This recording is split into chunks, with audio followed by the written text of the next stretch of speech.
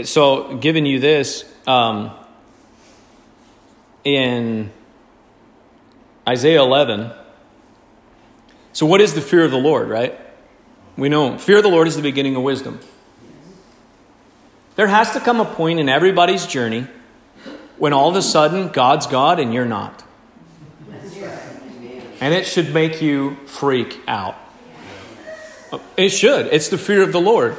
Because it's the beginning point of you having a wisdom that says, my life's not my own. I need to give it over to Jesus.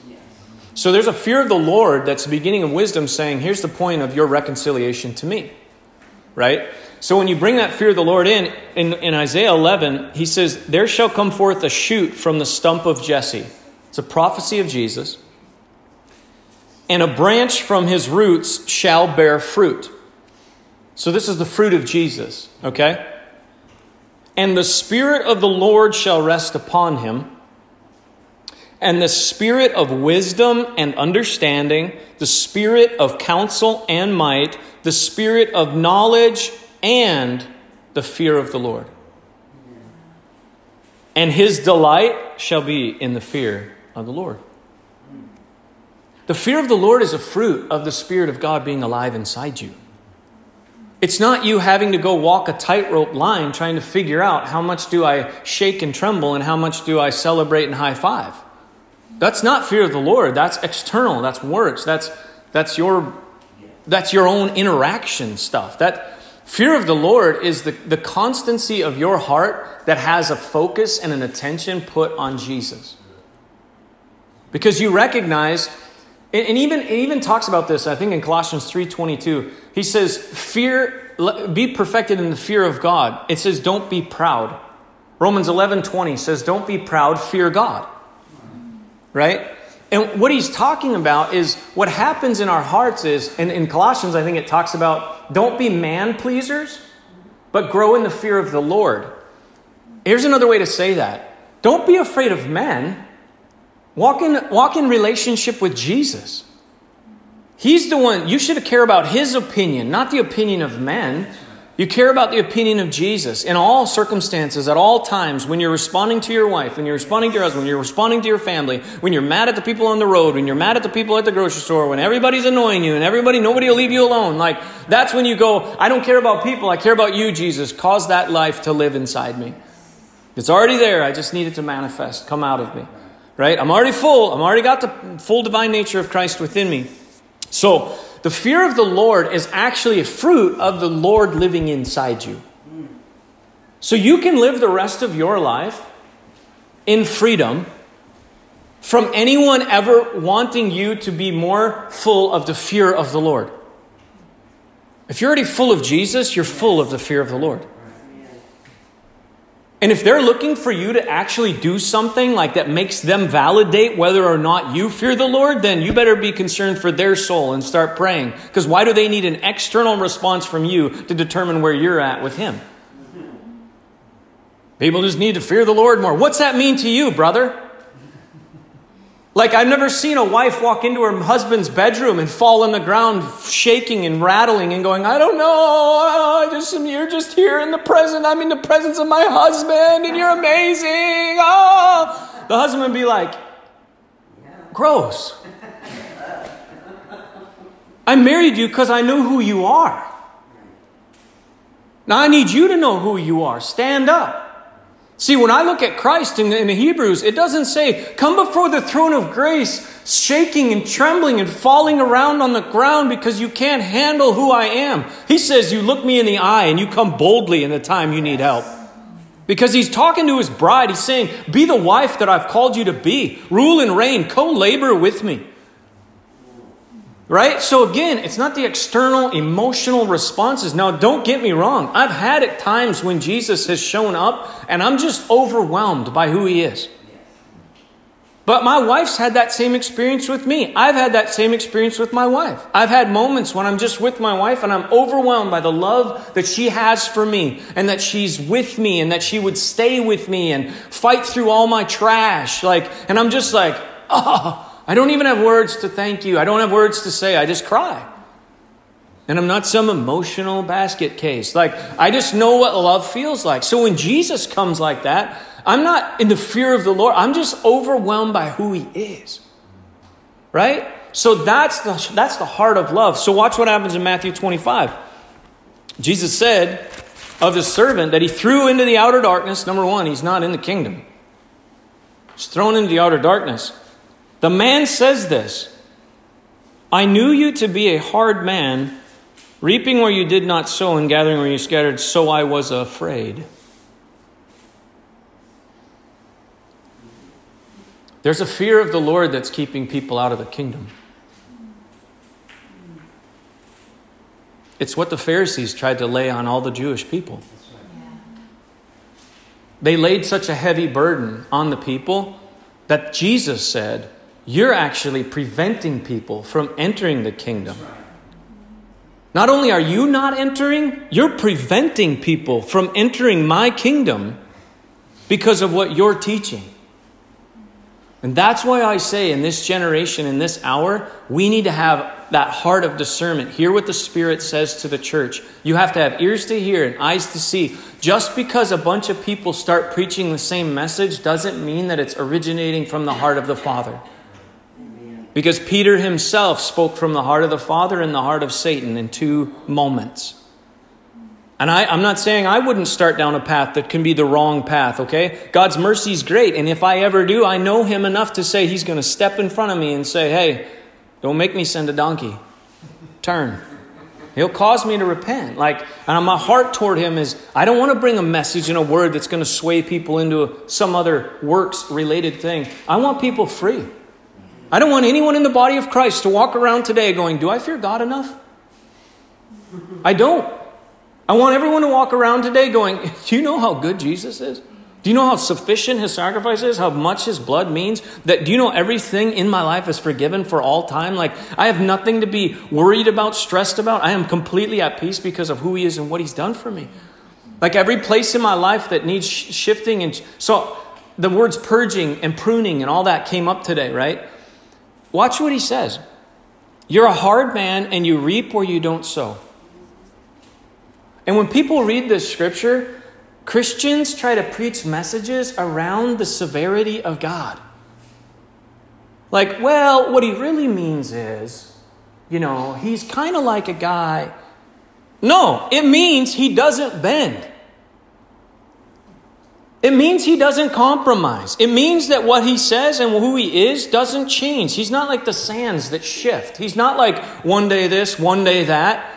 The guy said, I was afraid of you because I knew this word, this word means hard. It means not going to bend at all. So it's not like here's the one talent. And if you screw it up, then I'm going to come and be like, oh, that's okay. No big deal on the one talent. Right? It means what I say and what happens is really what I say and what's going to happen. Here's what you guys have to understand. Him not reproducing the talent wasn't the issue. It's what he believed. So again, it's not about you didn't bring the talent back or you didn't double the talent or you didn't.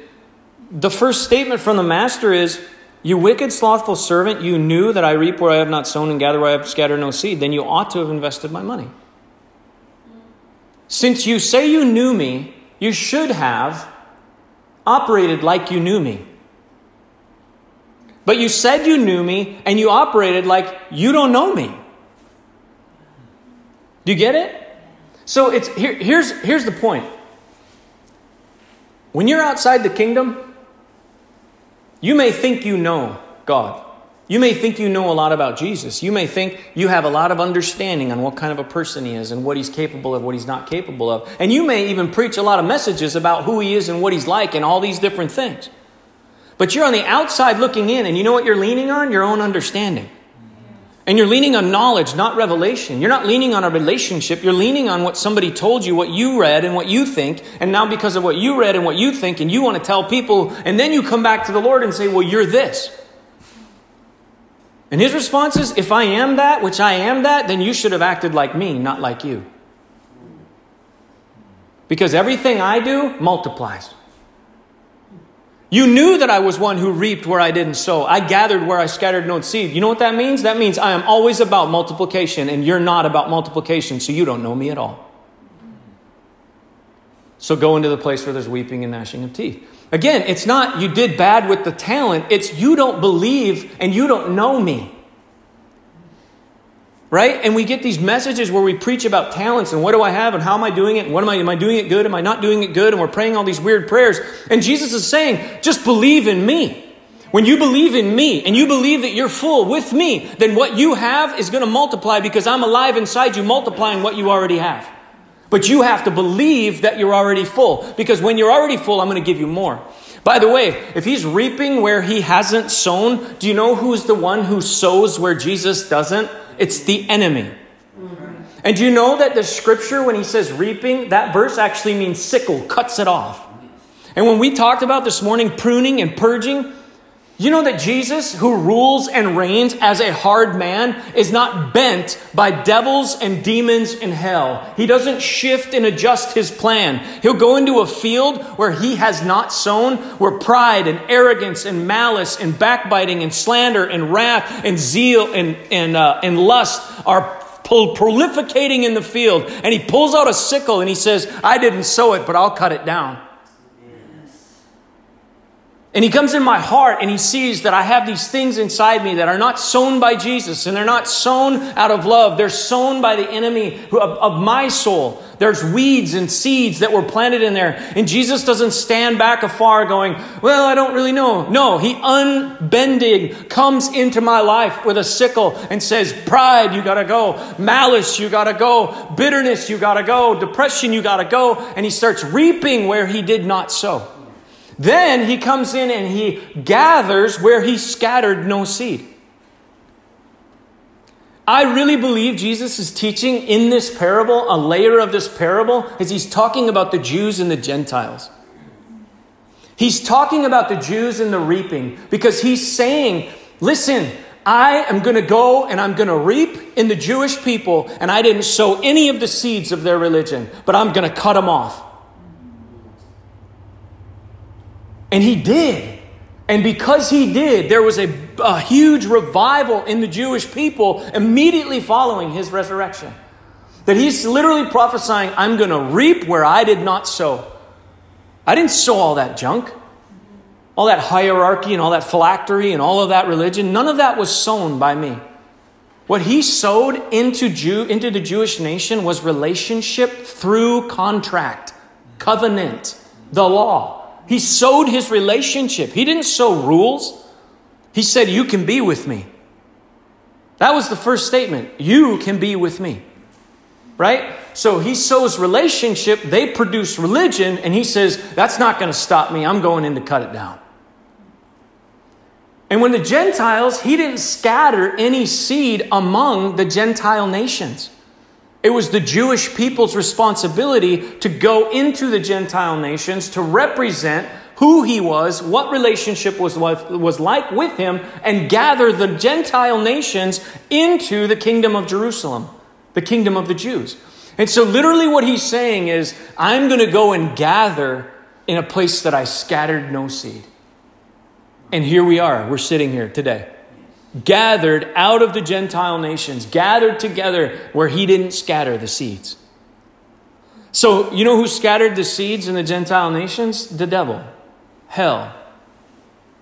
They scattered seeds. How did they scatter seeds? Well, they brought up false gods, Molech, Baal. They start sacrificing their children. They start intermarrying. They start going down this path of idolatry. Idolatry and all these things, those are seeds sown by hell itself, trying to keep the people from knowing the relationship with God.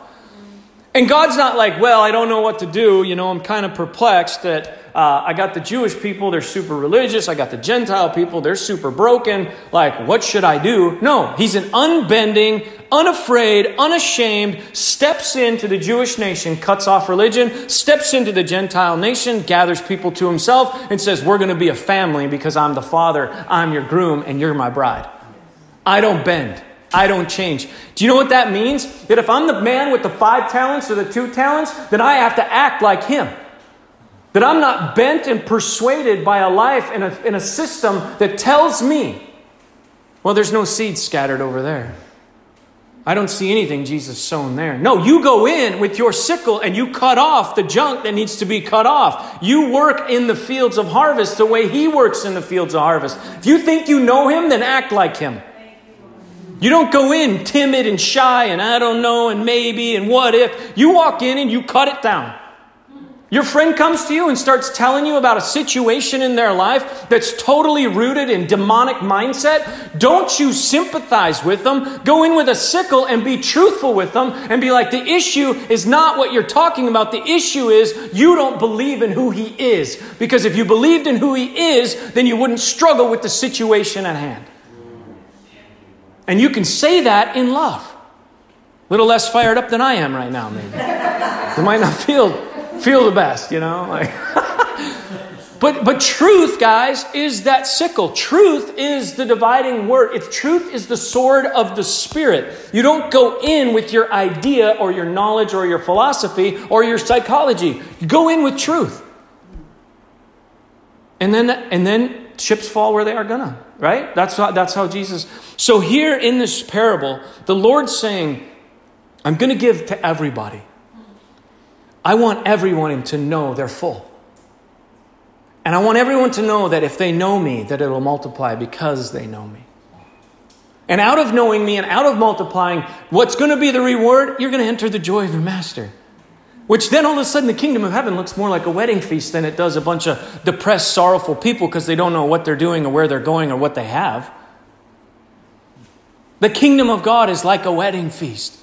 The kingdom of God is like multiplication of your lifestyle, of who you are, you know, in this process. And it took me back. It reminded me of David again. Because we talked about the tabernacle of David. Like, we are a living tabernacle of David. We're not waiting for 24-hour worship sessions. We are the 24-hour worship session. We are. We should be. And so, David never let an obstacle stop him from pushing the envelope of knowing God. Right? He didn't let Uzzah's death. He didn't let Michal's chastisement. He didn't let anything stop him from going after the Father. He had so many setbacks. Like from the Bathsheba situation to the kingdom situation to his son's situation. Like, he had a lot of setbacks, but none of the setbacks stopped him from pursuing. Just like the hard man in the parable of the talents. Setbacks never stop Jesus. In fact, what you said earlier, David, every trial is a gift from God. Every setback is actually an opportunity for advancement. Every time you're faced with something that feels like a setback, it's an opportunity for promotion. It's an opportunity for advancement. It's an opportunity for accelerating. Like, you're never going to be stressed in heaven. So praising Jesus when you're stressed is something you can only do now. Praising him when you literally physiologically don't have the money you need that week. Not because and guys, don't ever hear me like I'm never one of these people that doesn't face reality. When you don't have rent money and you say, I don't have rent money, you're not living in a mindset of lack. You're stating a reality that Jesus is going to overcome. But the part that you need is in your heart going, I don't have it in my wallet, but I have it in the kingdom, and it's about to manifest in my hand. You see? So I'm not like, when your body hurts, I'm not like, don't say nothing about the pain. Like, you don't. No, like that's weird. Like, just be real and be full of hope and full of faith that whatever it is going to change. Okay? It isn't this weird stuff that's flaky and crazy. I don't want to be like that. But I just want to walk this thing out where King David, he didn't let obstacles stop him. Jesus never let obstacles stop him. And we should never let obstacles stop us. Obstacles are really an opportunity. Right? And sometimes maybe we need each other to help us see the opportunity in the obstacle. Like, one of the things I've noticed in the body of Christ is that obstacles are presented, and then people feel condemned if they reach out and say, hey, I got this obstacle in my life and I don't know how to overcome it. I don't know what Jesus is showing me. But they don't want to reach out because they're afraid that if they reach out and you think your life, like, I don't want to call Ginger. She seems like she has it together every Sunday, right? Like, I don't really want to call her. Like, can I find somebody who's got more jacked up situation? You know, like, no, like, we're supposed to reach out to one another because I can be blinded through unbelief. And the other day I drove to the Artistic Bean because I knew Dave Fahady was going to be there. Didn't know the Exterminator was going to be there, but like, I knew Dave was going to be there. And literally, like, I'm in that place where I'm like, I need the body of Christ right now because I have something I need to overcome, but I don't have the capacity just to do it myself. Something happened in that too that you probably know what we didn't talk about was I was in a similar place dealing with my gym, and I needed him to come in there and pray with me. I needed Chris to be in there and pray with me. And when Justin walks in and says, hey man, I'm battling something, let's go pray. In my spirit, Yeshua goes, go after it, let's go. This is good. And we get back there, and now I'm shifted, what you already shared today. I'm shifting off of my junk onto my brother's knee. Chris, same thing. And all three of us were like, oh, I came up from behind the counter, and we just went in the back, we laid hands on each other, and just went after it. And everybody prayed. And Chris shared a download that, awesome about the horns thing. So it wasn't even, and it blessed me that you knew you could come there. Yeah. And it wouldn't be a problem. And it wasn't about, hey, dude. I didn't care how many coffees you were behind. I was like, we're praying. I was just going to be like, y'all just chill out. We got work to do.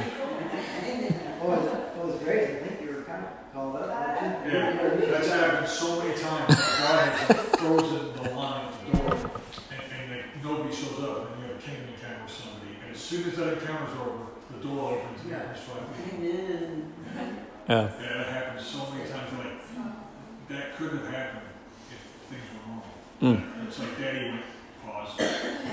But anyway, I just want to share that blessed me. I needed that. I needed you coming in there for prayer as much as you did. Amen. Yeah, it's interesting because in Luke 19, he teaches a similar parable. It's worded different, so I don't know if it's exactly the same, but he teaches the parable about the talents, and the minas is actually what he calls them. The interesting thing in the two parables, just to point this out, in Matthew 25, he uses a different word for a hard man than he uses in Luke 19 for a hard man. And so it's interesting because the one in Matthew 25 means like to not bend, so it's like stubborn or rigid. And the one in Luke 19 means like a force or a gale, like the kind of like severe wind. I might have that backwards, but the two words are different, and I thought, but both are so applicable. Because like if you ever think about like a strong, forceful wind, it's like nothing stops it. It may deflect it a little, but it doesn't stop it. It's like you get blown over, like you're getting blown over. And I just feel this to me is a call for us back to the fullness mindset and to realize who we are.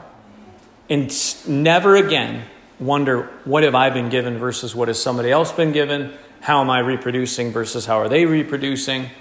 But the fruit of your life, it will actually be the Lord's. Like he will produce that. And that illegitimate fear of the Lord, again, back to that kind of that warning is, my prayer for the body of Christ is that they don't start ascribing and jumping on this bandwagon of works and now dividing each other once again over, you don't fear him right, these people do fear him right. I don't even know what that would look like, honestly. So, again, just saying we're free. He came to set us free and to live free, and is to believe that he's really alive inside me. And I have the full capacity and capability to do what he's done.